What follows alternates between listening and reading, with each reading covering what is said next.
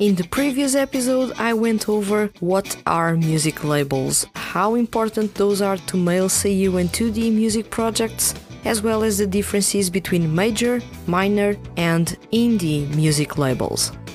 There was a little bit of talk about some music labels that are not only not particularly open to international fans, but also are not that good at promoting their talents domestically. In this episode, I'll change things a little bit and we're going to explore some of the big music labels in Japan, as well as minor music labels that spot talent among male seiyuu when they are still diamonds in the rough. Also, let's explore a bit some of the most exciting 2D music-centric music labels out there. Let's kick off this episode of Seiyuu Lounge.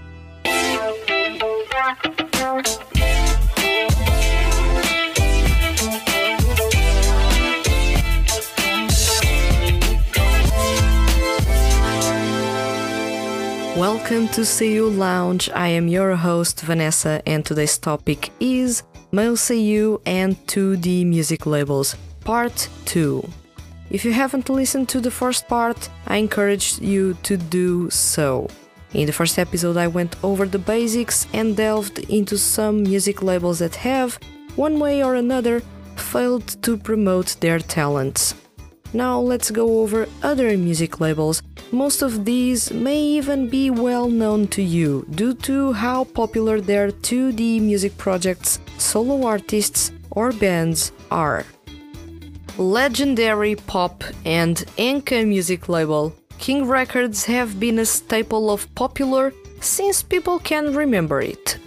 It was founded in the 1930s and it is really the powerhouse when it comes to pop music.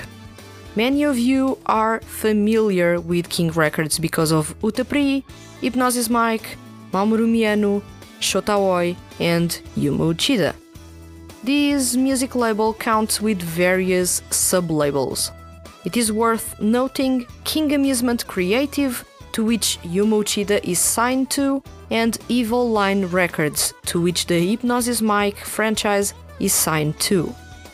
King Records are big on their pop artists, with all of them promoting their music heavily on music and variety shows on TV, as well as FM radio shows. Magazine covers are an easy feature for their artists. Within King Records, seiyuu artists don't find much creative freedom. The music label is big on its household composers and lyricists, and is even bigger on making their artists be active throughout the year, at times releasing 2 or more CDs in a year. Miyano and Aoi have written lyrics to their songs before, but for example, Yuma Uchida has not written lyrics nor composed any of his solo music so far.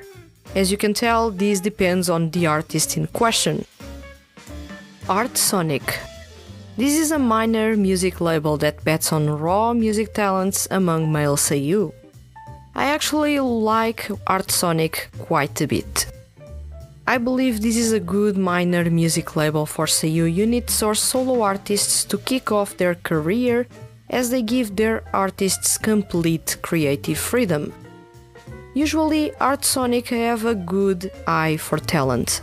For example, Toshiki Toyonaga made his solo debut under Art Sonic with the full-length album Music of the Entertainment, album that to this day has an impressive production and mastering within male seiyuu music.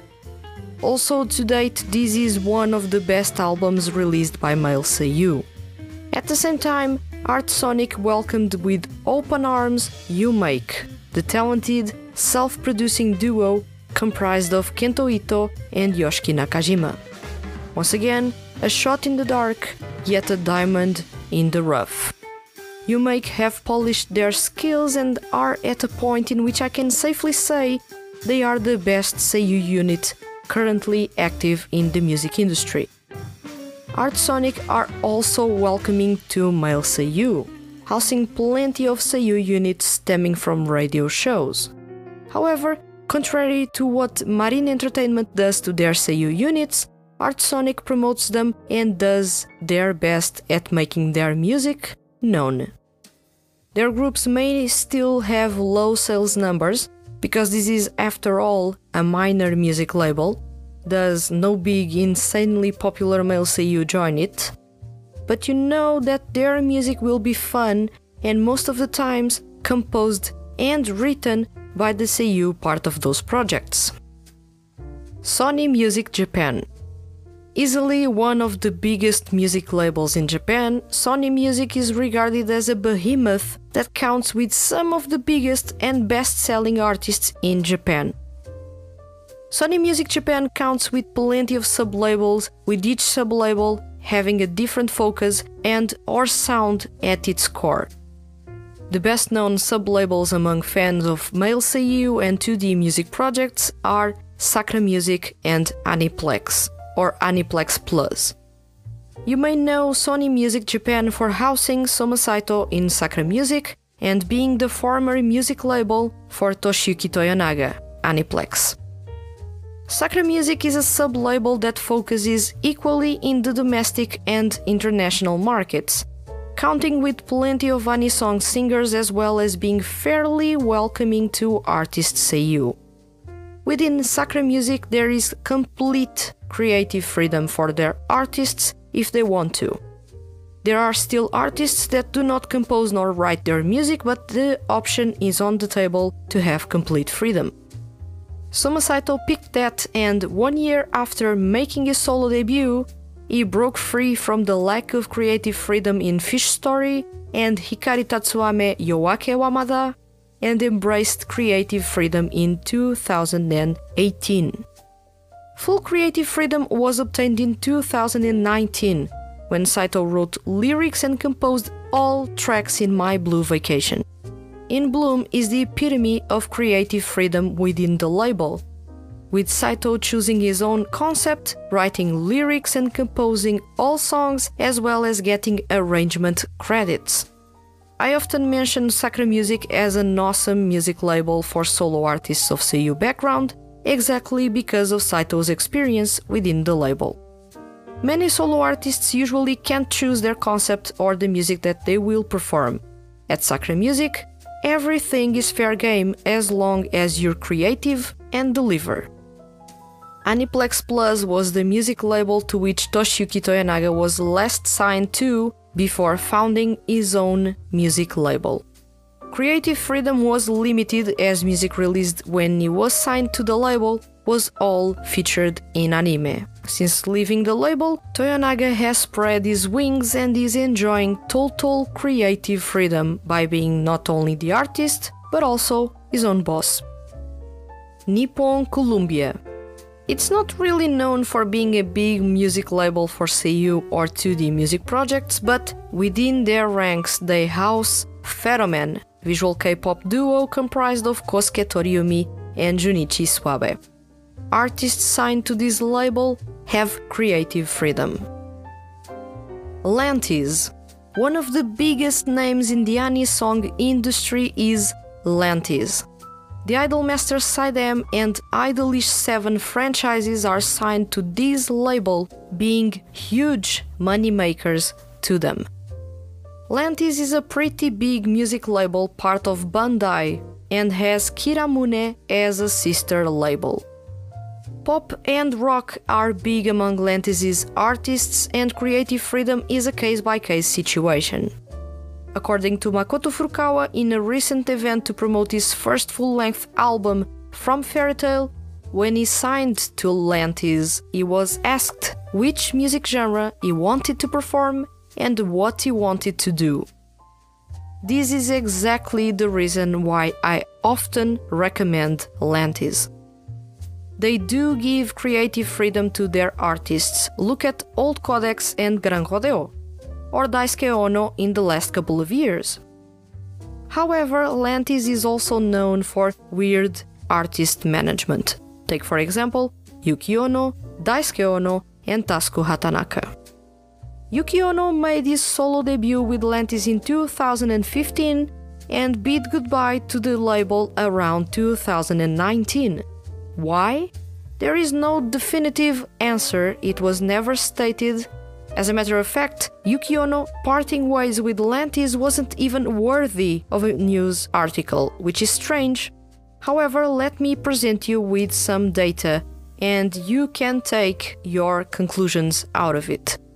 Yuki Ono's solo debut was on his birthday, and for 3 consecutive years, he released a mini album to celebrate it. Did you check the concepts or the music he was performing? If you did, you know how everything about his solo career at Lantis was dreadful. Little to no promotion of his music on social media channels and seiyuu or otaku culture websites, no features on magazines, no radio interviews, ludicrous concepts. They had Yuki Ono dressed as a Stone Age man for one of the mini albums. And the quality of the music? Bad for the most part. For an artist that only releases music once a year to celebrate an important milestone, Lantis couldn't have had a better artist management. For a singer as good and talented as Yuki Ono, couldn't they have given him better music to perform, or let him compose and write his own songs?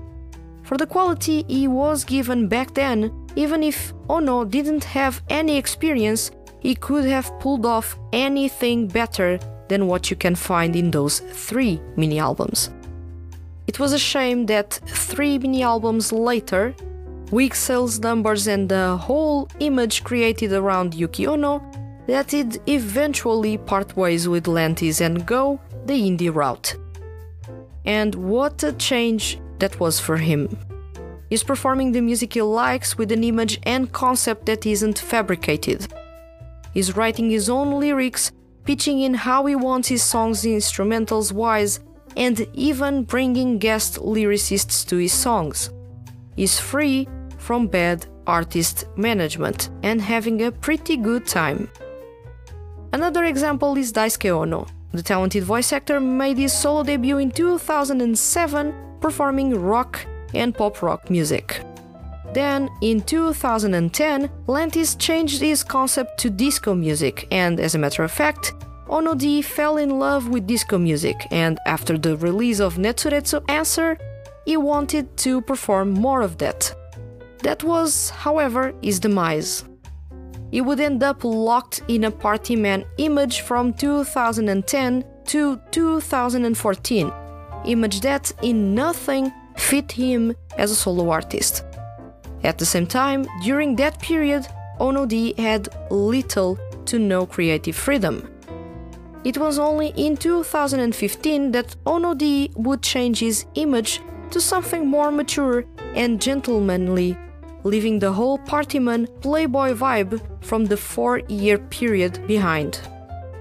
Now, Ono D has some creative freedom, being in charge of lyrics for some of his songs and choosing his own concepts. Lastly, and the case that I have talked the most about since the start of Seiyuu Lounge, Tasuku Hatanaka. On episode 29, friend of the podcast and regular viewer, PM, said that she was surprised that I'd recommend Lantis as a good music label for young seiyuu making their solo debuts. Especially when Tasuku Hatanaka has this weird situation going on due to most likely bad artist management. Well, Lantis does have an overall good artist management. In over 30 artists, the label only has 3 weird mismanagement cases. And the label offers creative freedom in the levels that the artist, or in this case, voice actor, wants for their career. So if I had to recommend a music label with a tried formula, knowledge of the music and anisong industries that has the power and resources to make their artists big stars, at least within the anisong industry, Lantis would be one of my picks, as it would be Sakura Music. Of course, for those that follow Tasuku Hatanaka's solo career closely, you'll notice that many people in the industry thought it was the next big thing to follow the debut of Soma Saito, also in the same year, and 1 year before the big solo debuts of Yuma Uchida and Makoto Furukawa. However, while all those names made it relatively big, Tasuku Hatanaka still struggles to get eyes and ears in his music. What has happened? Let's take a closer look at some of the info that there is available out there. If the questions that were made by Lantis to Makoto Furukawa about the music that he wanted to perform were also made to Hatanaka, how come Hatanaka's solo career is so messed up? That is a big question. If he chose to be a pop artist, which seems to be that you can tell by listening to his debut single Stand Up, how come 4 years later he still hasn't settled for his own unique sound within pop? I keep trying to understand more about Lantis' artist management by seeing how their other artists are managed, especially voice actors, and what is happening to Tasuku Hatanaka is surreal, which raises some questions. Did Tasuku Hatanaka choose to be a performer that sings whatever is thrown at him instead of opting for a specific music genre? It's starting to sound highly likely, especially how he's performed songs in a wide variety of music genres in his 4 years as a solo artist. He hasn't settled once since his debut. He's never performed the same type of music for consecutive releases. He doesn't have a sound that defines him, much less an image that defines him as a solo artist. At the same time, we know that producers have a hand at how a singer performs and what kind of songs they perform. So it can also happen that his producer wants to try new things and Hatanaka's okay with it, thus none of his music sounds the same. Or Lantis doesn't know what they want to do with Tasuku Hatanaka, as he continuously underperforms on Oricon's charts with his music.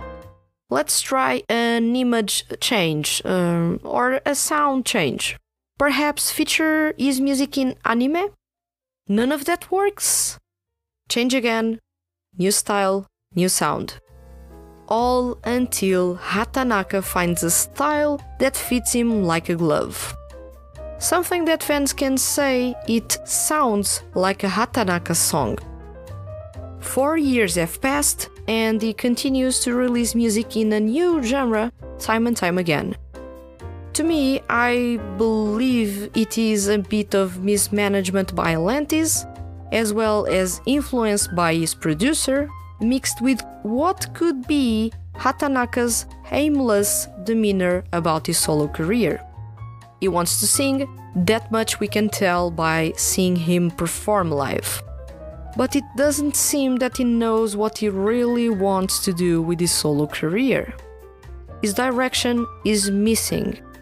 So yeah, there you have it, Lantis not knowing how to make Hatanaka stand out, and Hatanaka not knowing what he wants to do as a solo artist. It seems like it is a bit of both. Still weird that Lantis doesn't let him settle for a music genre for more than one release to see if fans start to warm to his music and image. That would be my first attempt at trying to see what I could change in order to have him shining. Sometimes a bit of patience goes a long way, and it seems that Lantis hasn't got any when it comes to Tasuku Hatanaka's career.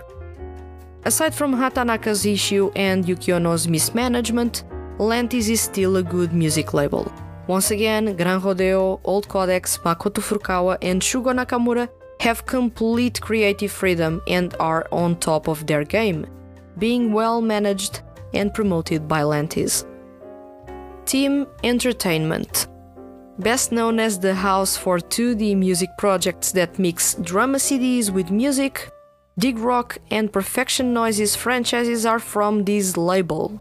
And not only do both have stellar seiyuu lineups, but the music from their bands and idol group is quite unique in the 2D music panorama.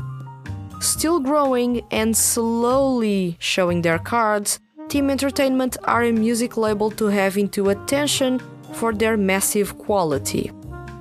This is a music label doing what others refuse to. Release good music regardless of the music genre, straying away from generic pop and rock and delivering something truly unique for the fans of those projects. Dig Rock counts with Ruby Leopard, Impish Crow and Hound Roar, the newest addition to the franchise. Rock is at their core, but it's not your average rock music. Grunge rock, power pop and alternative rock are big in this franchise, and there's still a place for funk and groove metal in it. Perfection Noise has Noise Nova in its ranks. It doesn't seem like it will be the only group part of the franchise, although I want it to be like that, it works. But so far Noise Nova have impressed both as a group as well as in a solo capacity, with their members delivering outstanding performances, be it by performing songs in English, to bringing back noughties J-pop with a rock edge, or even exploring R&B. What does Noise Nova sound like? A hybrid of EDM, pop, rock, rap and R&B. They are a unique group within the sea of idol groups out there. They do stand out, only thing lacking, same thing with the Rock's bands, is the popularity. Toys Factory. One of the biggest music labels in Japan, Toys Factory are known for their rock acts, being home to Baby Metal and Bump of Chicken. Toshiki Masuda joined the label in 2019, making his debut as a pop-rock artist in the same year. This is a music label that loves rock music, and a big part of rock is creative freedom.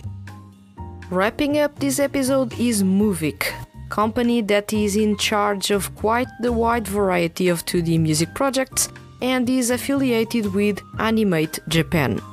Tsukipro, Tsukyuta, Vezrock, Sunpro, Hanadol, and Light Tribe are just some of the various franchises they have under their wing. Rock, pop, EDM are big in this label, but in the end, the focus is not on the music genres, but on how unique their groups sound. Tsukipro and Hanadol have amazing composers. Tsukyuta collaborates with Utaites, and Light Tribe are still an unknown to me, as I haven't reviewed their music so far. The lineups for many of their groups count with some of the best singers among male seiyuu. A really nice thing about Movic is that they nurture their talents, and their projects usually run for years, regardless of sales numbers or the sort. Despite not being that big among international fans, Tsukipro and Tsukyuta are big franchises in Japan. Hanadol ended up being a franchise with a big following overseas, more so than in Japan.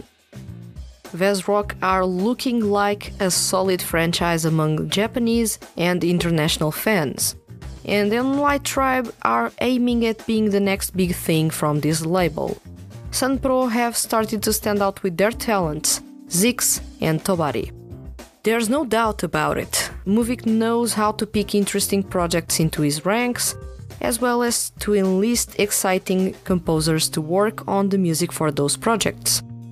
Contrary to other music labels, Movic don't discard their projects when they see that people aren't paying that much attention.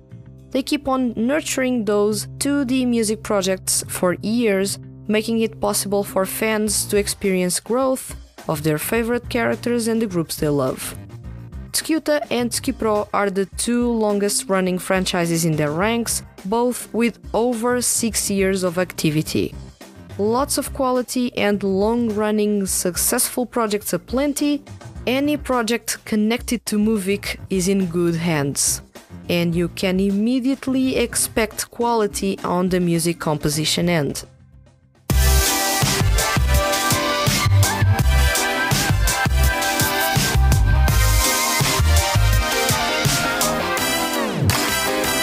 And with this, we wrap up this quick rundown on the important music labels connected to male seiyuu solo artists and 2D music projects.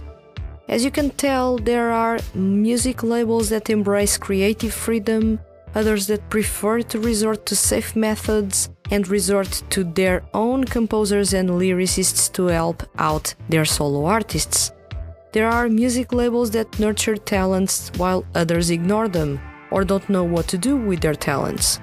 There are music labels that bet on 2D music projects that end up being massive hits. There are others that tried but were unable to pull it off. It is quite interesting to analyze these little details that in the end are decisive points for Seiyu to decide in which music label they want to make their solo debut, or for us to know what to expect from a project by seeing which music label has signed them. I hope that episode 32 as well as this one helped you out better understand the music labels in question, what to expect of them, as well as what will be the sound, vibe or music genres that your favorite male Seiyu will be embracing, or why they are embracing those at the moment. Everything should be falling into place right now for you. Now tell me, do you believe music labels are responsible for the success a solo artist or 2D music project has, or is it something else? Let me know in the comments below, and remember, leave your comments as complex or as simple as they may be, as you can be featured on upcoming episodes of Seiyu Lounge. If you enjoyed this episode and don't want to miss the Hand That Feeds HQ's weekly male Seiyu and music related content, hit the subscribe button. I'll return next week with another episode of Seiyu Lounge. Thank you for listening and see you guys around.